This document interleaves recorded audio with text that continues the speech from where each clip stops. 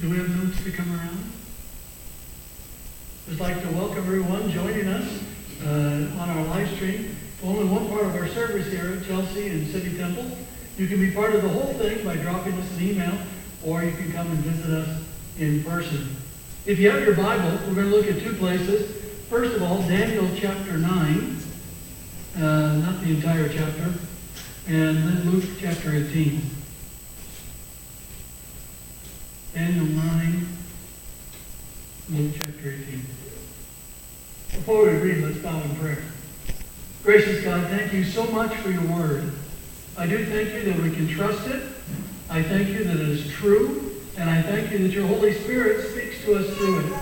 And I pray, Father God, that your Holy Spirit would open our hearts and minds today to receive anything that you want to communicate with us today. And I ask that your Holy Spirit would rest on me, that I can bring your word to your people today, boldly and faithfully, through Jesus Christ our Lord. Amen. In the first year of Darius, the son of Ahasuerus, by descent a Mede, who was made king over the realm of the Chaldeans, in the first year of his reign, I, Daniel, perceived in the books the number of years that, according to the word of the Lord to Jeremiah, the prophet, must pass before the end of the desolations of Jerusalem, namely 70 years. Then I turned my face to the Lord God, seeking him by prayer and pleas for mercy, with fasting and sackcloth and ashes. I prayed to the Lord my God and made confession, saying, O Lord, the great and awesome God, who keeps covenant and steadfast love with those who love him and keep his commandments. We have sinned and done wrong and acted wickedly and rebelled, turning aside from your commandments and rules. We have not listened to your servants, the prophets, who spoke in your name to our kings, our princes, and our fathers, and to all the people of the land. To you, O Lord, belongs righteousness, but to us open shame, as at this day, to the men of Judah, to the inhabitants of Jerusalem, and to all Israel, those who are near and those who are far away, in all the lands to which you have driven them, because of the treachery they have committed against you. To us, O Lord, belongs open shame, to our kings, our princes, our fathers, because we have sinned against you. To the Lord our God belong mercy and forgiveness, for we have rebelled against him, and have not obeyed the voice of the Lord our God by walking in his laws, which he set before us by his servants the prophets. All Israel has transgressed your law and turned aside, refusing to obey your voice. And the curse and oath that are written in the law of Moses, the servant of God, have been poured out upon us, because we have sinned against him. He has confirmed his words, which he spoke against us, and against our rulers who ruled us, by bringing upon us a great calamity. For under the whole heaven there has not been done anything like what has been done against Jerusalem. As it is written in the law of Moses, all this calamity has come upon us. Yet we have not entreated the favor of the Lord our God, turning from our iniquities and gaining insight by your truth. Therefore the Lord has kept ready the calamity and has brought it upon us. For the Lord our God is righteous in all the works that he has done, and we have not obeyed his voice. And now, O Lord our God, who brought your people out of the land of Egypt with a mighty hand, and have made a name for yourself, as at this day, we have sinned, we have done wickedly. O Lord, according to all your righteous acts, let your anger and your wrath turn away from your city, Jerusalem, your holy hill, because for our sins and for the iniquities of our fathers, Jerusalem and your people have become a byword among all who are around us. Now therefore, O our God, listen to the prayer of your servant, and to his pleas for mercy, and for your own sake, O Lord, make your face to shine upon your sanctuary, which is desolate. O my God, incline your ear and hear. Open your eyes and see our desolations, and the city that is called by your name. For we do not present our pleas before you because of our righteousness, but because of your great mercy. O Lord, hear. O Lord, forgive. O Lord, pay attention and act. Delay not for your sake, O my God, because your city and your people are called by your name. While I was speaking and praying, confessing my sin and the sin of my people Israel, and presenting my plea before the Lord my God for the holy hill of my own God, while I was speaking in prayer, the man Gabriel, whom I had seen in the vision at first, came to me in a swift flight at the time of the evening sacrifice. He made me understand, speaking with me and saying, O Daniel, I have now come out to give you insight and understanding. At the beginning of your pleas for mercy, a word went out, and I have come to tell it to you, for you are greatly loved. Therefore, consider the word and understand the vision. And then in Luke chapter 18, this great parable of Jesus. And he told them a parable to the effect that they ought always to pray and not lose heart. He said, in a certain city there was a judge who neither feared God nor respected men. And there was a widow in that city who kept coming to him, saying, Give me justice against my adversary. For a while he refused. But afterward he said to himself, Though I neither fear God nor respect man, yet because this widow keeps bothering me, I will give her justice, so that she will not wear me down by her continual coming. And the Lord said, Hear what the unrighteous judge says. And will not God give justice to his elect, who cry to him day and night? Will he delay long over them? I tell you, he will give justice to them speedily. Nevertheless, when the Son of Man comes, will he find faith on the earth?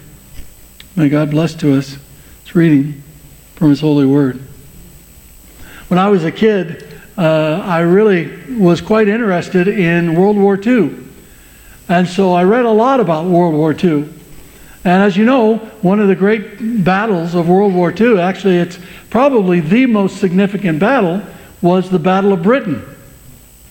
And that was an air battle where the Luftwaffe tried to bomb the UK into oblivion so it could easily come and invade. And the heroic British pilots and ground crew fought against this and actually kept back the onslaught of the Luftwaffe. And extraordinarily, Britain prevailed. And that was perhaps the turning point of the war for us here in the UK. It was such a significant battle, and it was the first battle of any major war that occurred almost entirely in the air. One thing, though, that I didn't read about in all my history books, it was only later that I came to read about, was a man named Rees Howells. And Rees Howells had started a Christian Bible college in Wales. He had been through the Welsh revival and through many different awakenings, many moves of God, and he was really known for praying. And during that time, just before everything broke out, about 1937, the whole college felt like the Lord told them to pray and intercede for the war. And at the Battle of Britain, they were praying almost continuously for the British victory. In fact, through many key times throughout World War II, this group of Christians there near Swansea just kept praying and kept prevailing. And I believe, and many others believe, that this prayer, this intercession on behalf of the nation was one of the things that won the Battle of Britain. Because frankly, it cannot be explained simply by military strategy or by the numbers of British pilots and the experience of British pilots versus the experience of the German Luftwaffe, the most feared air force in the world at that time. And it really reminds us of the incredible importance of prayer. But not just any prayer, the incredible importance of intercession. Intercession is absolutely essential for us as Christians. And today, quite frankly, we're in another battle of Britain. Babylon has come in. Babylon has taken over. And we're not going to win the new battle for Britain on the ground. We're not going to win the new battle for Britain simply by getting a prime minister or two to follow Jesus. We're not going to win the battle of Britain in any other way except in the air, through intercession, through our prayers, because we are not helpless bystanders in history. Yes, Babylon is big. So what? God's still on the throne. Yes, we've lost the culture wars, so-called. So what? God is on the throne. Yes, the gates of hell seem to be fierce. So what? Jesus promised the gates of hell shall not prevail against us. And it's not going to happen because we attack. It's not going to happen because we promote hate. It's not going to happen because we have the most number of X/Twitter followers. It's not going to happen because we find the right Instagram meme to put up there of a cute cat going to war with Satan, or whatever else you want to come up with. It's going to happen as we intercede, as we pray, because we cannot sit idly by. This is a key time, and we must not sit idly by in the flow of history, in the history of our families. We must not passively wait for any future to happen. We need to pray the future into being through intercession. I love this quote. I've used it many times. Great quote by a man named Walter Wink back in the 1980s. He said this: "History belongs to the intercessors." Now, many people, that's all they quote. But you got to get the rest of the sentence. History belongs to the intercessors, those who believe and pray the future into being. Those who believe and pray the future into being. We need to be praying. We need to be interceding. And so we need to understand what intercession is. Intercession is not just general prayer. You know, saying, God bless mommy, bless daddy, bless my little sister, bless the government. That's not intercession. That's just blessing prayer. And it's fine as far as it goes, but you don't know when are they blessed. When are they blessed? You know, intercession is not, God, thank you for this food. That's thanksgiving. Intercession is not, oh God, please help me do well on my exam tomorrow. That's not intercession, that's supplication. Intercession, biblically, is a specific kind of prayer, and we need to engage in this intercession. Intercession simply is praying on behalf of other people, organizations, situations, seeking specific outcomes according to the will of God. If you don't know the outcome you're looking for, you're not interceding. You're just wandering about in prayer. And it's a bit like, you know, throwing a dart and you hit something and then you draw the target around it. You know, intercession is targeted. And we also like to talk about prophetic intercession. And prophetic intercession is simply intercession specifically guided by the Holy Spirit. You know, our intercession is something that is strong and goes forward. But if the Holy Spirit gives us the target and we pray into the target, our intercession takes on a greater degree of power. And we need to practice intercession with regard to our children. We need to practice intercession with regard to our government. We need to practice intercession with regard to our church, with regard to the people in our office, in our workplace. We need to practice intercession if we want to see change, if we want to see things happen. I remember a comment that was made. It was quite a damning comment, and it was actually an accurate comment made. I've quoted it before. In the late 1990s by a church leader, I don't remember, who said, many Christians in the 1990s criticized Bill Clinton. And, you know, if Twitter was alive then, it would have been all over everywhere. And toward the end of his 2 terms in office, one leader said, you know, if Christians had spent as much time praying for Bill Clinton as they spent criticizing Bill Clinton, he might have been a completely different president. If you spend as much time praying for your church as you do criticizing it, praying for your spouse as you do criticizing them, praying for government as you do criticizing it, and on and on and on, it could be a very, very different world. But quite frankly today, most Christians don't intercede. And when they do intercede, it's rather weak intercession. It's people getting themselves, oftentimes it's getting them worked up. And I'm not against emotion. I've been in a lot of great prayer meetings, intercession meetings, where we did a lot of amazing things, many things led by the Holy Spirit. So I'm not against emotion. I'm not against that kind of thing. But I've also been in a lot of meetings where, people were stomping on Satan's head and yelling and screaming at demons and calling down certain things to come into existence. And I reflect back on those meetings, maybe 30 days later, 60 days later. After the meeting, everybody says, wow, that was a great meeting. But I look 30 days, 60 days later, nothing's different. And frankly, if things don't change, then you can't say it was a great prayer time. You got to keep on. And not a one-off meeting is going to make a change. I can't tell you the number of times I've had people come to me when we were at City Temple in the building. No one in a while now, thankfully. But they would come to me and they say, God has called me here to London to intercede for the city and pull down the demonic principalities over London. Oh, really? Yes, I'm going to be here for 2 weeks, just seeking the Lord and fasting. And after 2 weeks, they say, oh, I had a great time with the Lord. And they go, nothing changes. That's not intercession. That's just going after your feelings. It's appealing to your flesh or to your pseudo-Christian imagination, but it's not intercession. A lot of intercession is passive. They pray it one and done instead of persistent, like Jesus said.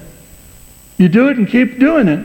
And the sign of faith for Jesus was not the person who prayed once and then got the answer. According to the parable, the sign of faith for Jesus was the person who kept praying until the answer was there.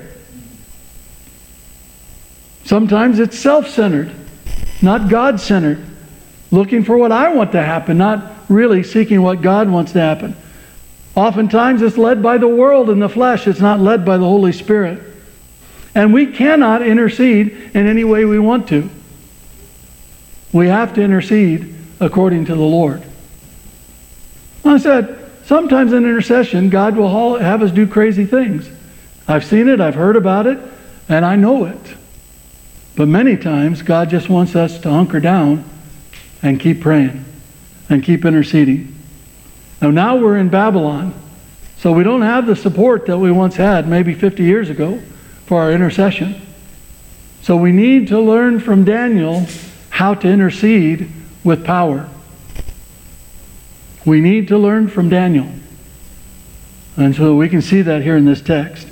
The first thing we learn from Daniel in how to intercede is that Daniel's intercession flowed from God's revelation. Daniel didn't set out and say, okay, what's my wish list? What should I pray about?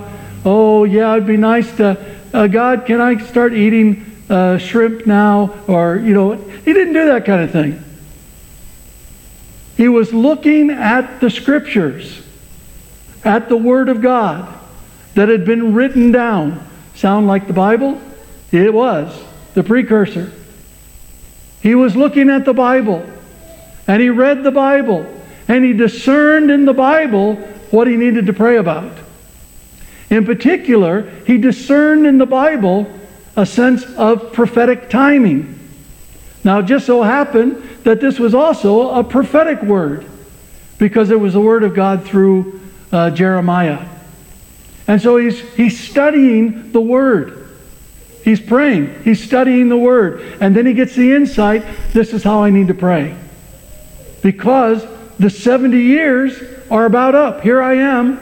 I came when I was about 15 or so. I've been here for 70 years. I'm about 85, maybe slightly earlier. And so now is the time. It's over. Now we need to pray. I could have prayed and said, God, forgive us 35 years ago, but God already said, no, I'm not going to do it. You're going to be there for 70 years. I could have prayed and say, well, God, move faster. And God said, no, I told you what I was going to do. And this is what I'm going to do.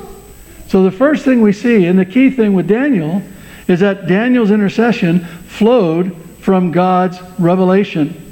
Knowing God's will gave Daniel the confidence to intercede and keep on praying. We need to press in to know God's will. That's why we value the prophetic word here at City Temple in Chelsea so much. We press in to know God's will. That's why we value Bible study here at Chelsea City Temple so much. We've got to press in to know God's will. You got to put in the effort to play the game. I'd love to be a professional baseball player. That would be great. I can dream of, being the pitcher. And many of you don't even know what that is. That's okay. I dream of being the pitcher on the mound in the deciding game of the World Series and throwing a no-hitter. And you don't even know what that is either. And I can dream about this. And I can say, oh God, please, please put me on that mound and let me pitch. But I haven't put in the effort. I haven't played. I haven't studied. We need to put in the effort, study the Word, listen for the Lord, and then we have power in our intercession. That's what Daniel did. That's what Daniel did. Second thing about Daniel's intercession showed a true knowledge of God and God's ways. If you don't have a true knowledge of God, who He is, and how He acts, you cannot act in faith. Faith depends on a true knowledge of God and God's ways. But a lot of people don't have a true knowledge of God and God's ways. They say, well, God is love. And He is. The Bible says that. But also, God is a God of justice. And that means there are consequences when we sin. We might say, oh, Jesus welcomes everybody. That He does. And He says, take up your cross and follow me. Live my life. And we just don't understand. And there are a lot of times where people are begging and pleading for things that God's already given us. Well, like, oh God, help me, make me feel like a full human being. Well, you already are. If you're in Christ, you're like a human being to the max, filled with God. So instead of God make me feel better, why don't you say, God, let me understand who I am more. Because it's not what you need to become, it's what you already are. I get this a lot with Christians. Oh God, let the church be united. Well, the church is already united. Doesn't act like it all the time. But Jesus prayed that in John 17, and Jesus' prayer was answered in Acts chapter 2. And that answer is still the same. That's why Paul tells us to maintain the unity of the Spirit and the bond of peace. Not bring up the unity of the Spirit or create the unity of the Spirit, but maintain what you already have. One of the reasons why our intercession is so weak is we don't really know who God is. We don't really know God's ways. Well, I love God. I'm confident in who I am in Christ. But I also know God's a God of justice, so I fear sin. And I'm afraid of it. Because look at Moses. Moses spoke to God face to face as a man does with a friend, yet he could not go into the promised land because of his sin. And I pray, God, please don't let me be like Moses. Don't let me mess it up at the last minute. Moses had 40 years of irritation with these guys. And why he couldn't have lasted another few weeks, I don't know. But he just kind of lost it. I'm like, God, don't let me do that. We got to know God. And you have to intercede out of knowing God. And he clearly demonstrated, Daniel demonstrated he knew God. For Daniel, God is sovereign. He's the one who's in control. Many times we pray like, oh God, please, don't let the devil win. Don't let the devil do this. The devil's already defeated in the cross. You don't pray that. It's already done. Jesus has already won. We're in the mop-up exercise. You get it?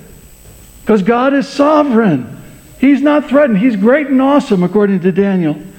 God has delivered His people and made a name for Himself, and God will deliver His people and continue to make a name for Himself. That's the reality. God is faithful, according to Daniel.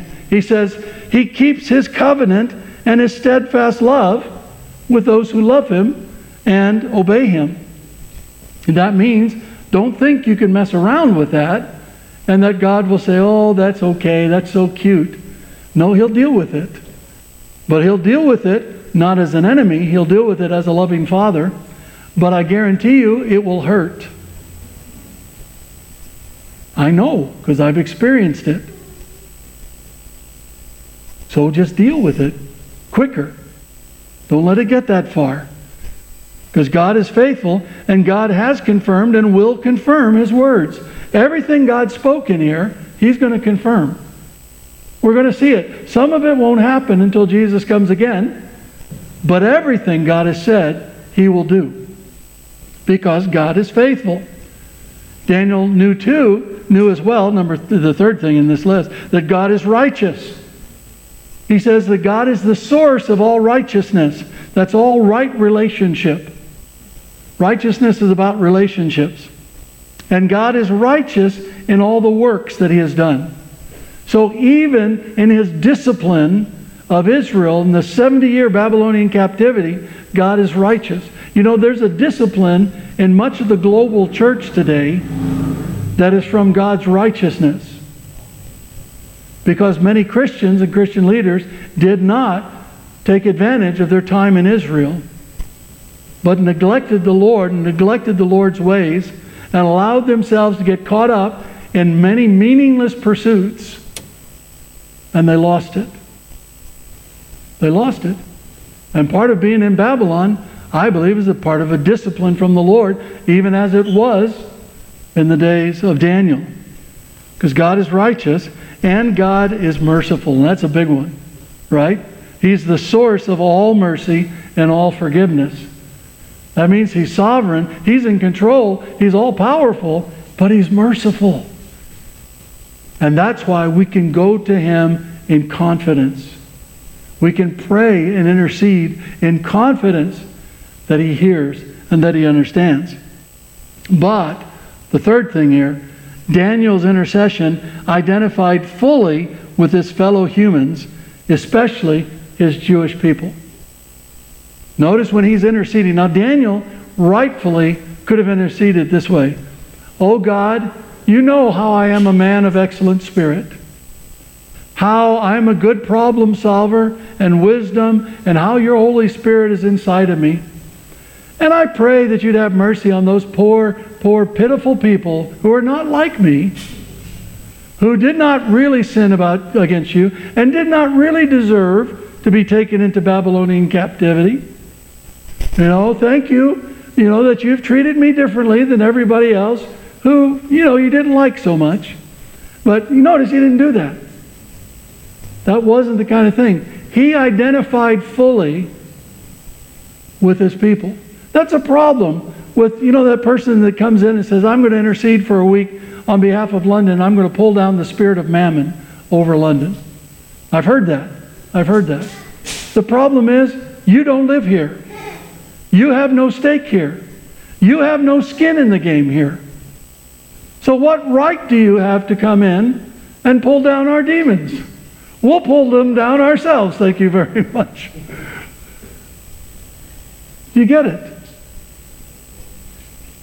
So many times we don't identify.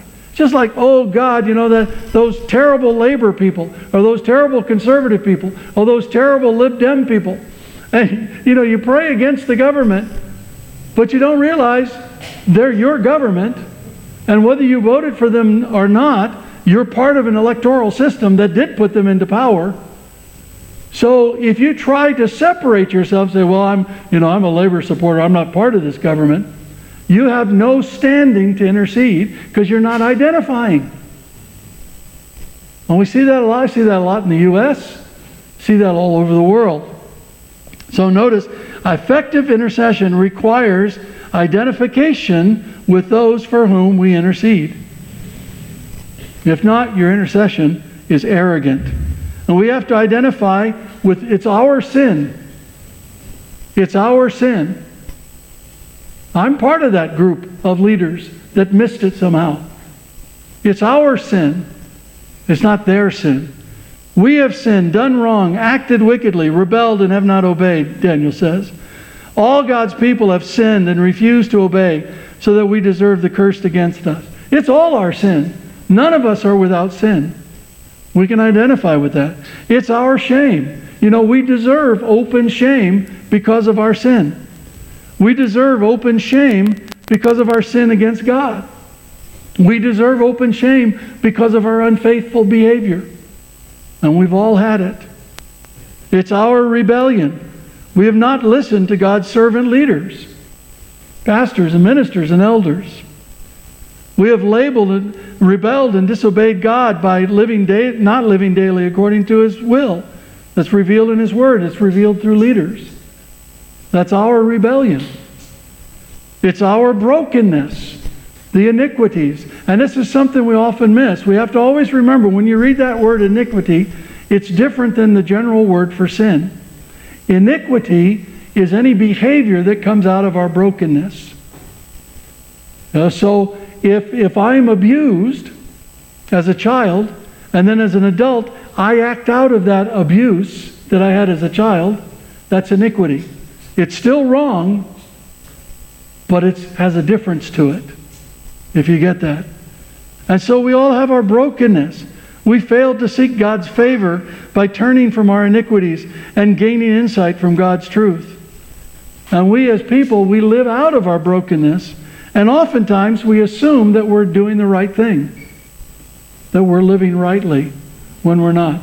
And I see this a lot with Christians who get hateful and angry in places like social media. Jesus never said, hate your enemies and love those who love you. He said, love your enemies. He never said, hate those who persecute you.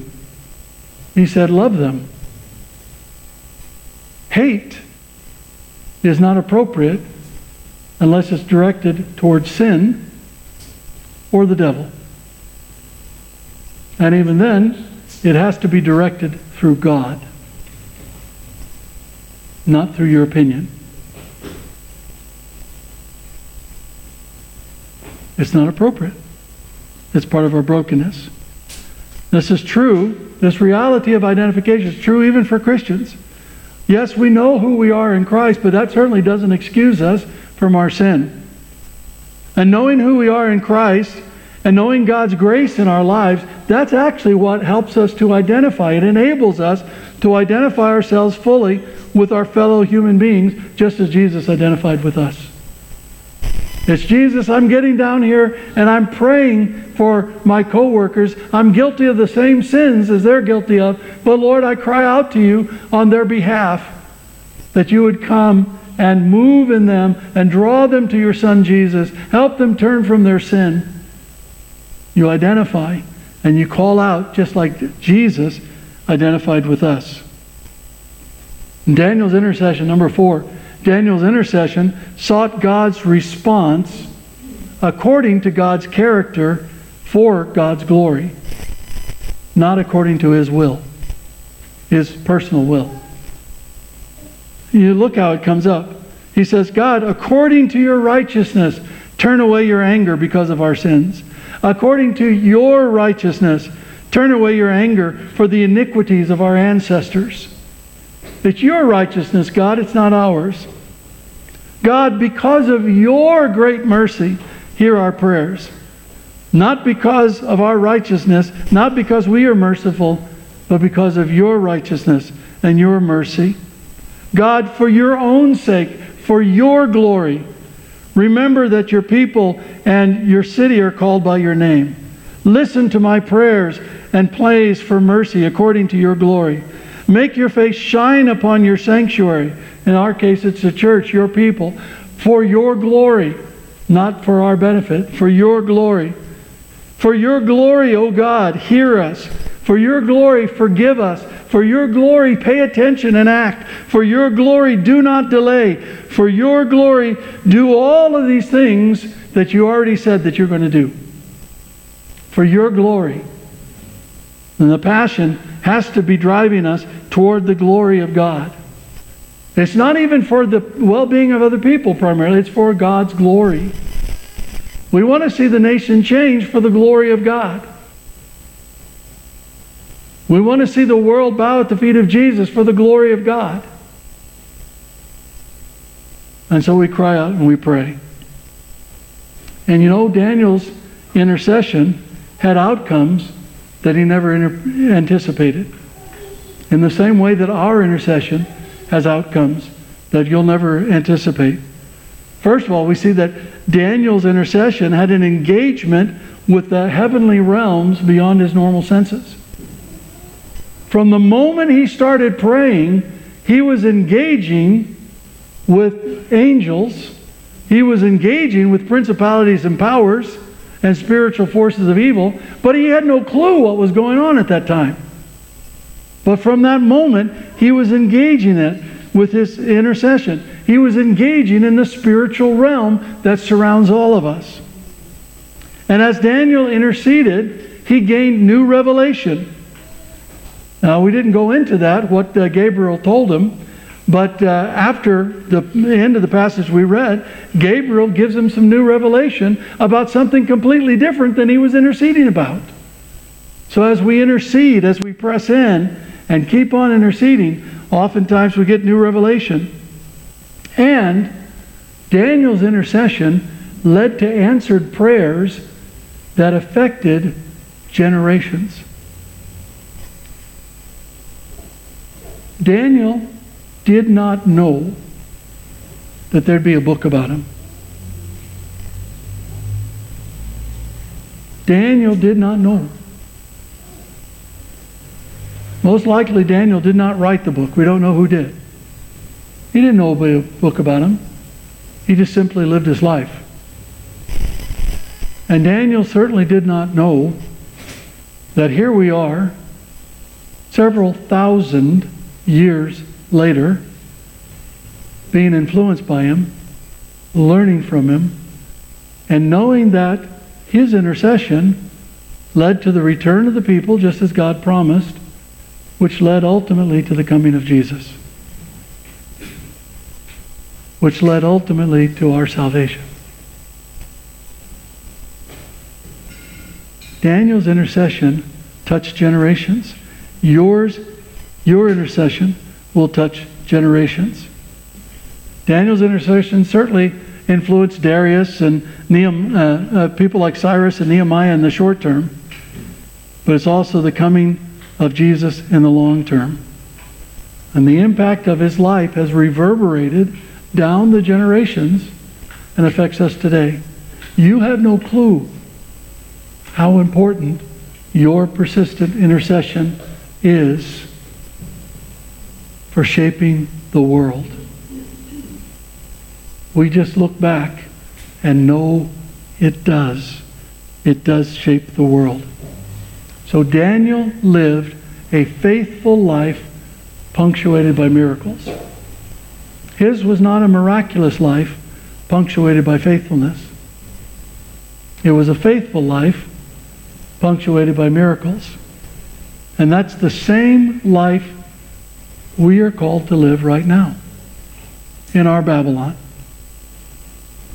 We must not deceive ourselves and think we're better than we are.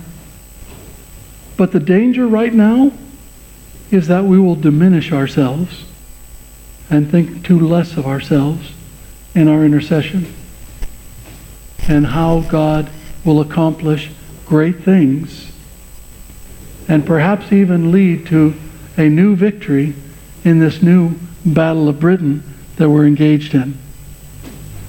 Daniel flourished in Babylon because of his faithfulness and the presence of God's Spirit inside of him. That's the key. It's faithfulness and God's Spirit. That was Daniel's key. And guess what? We can flourish in our Babylon because we are saved by grace through faith. We are united with Jesus Christ in his death and resurrection. And we have the same Holy Spirit living inside of us. And we combine that with our faithfulness. And our lives make a difference. Our lives have an impact.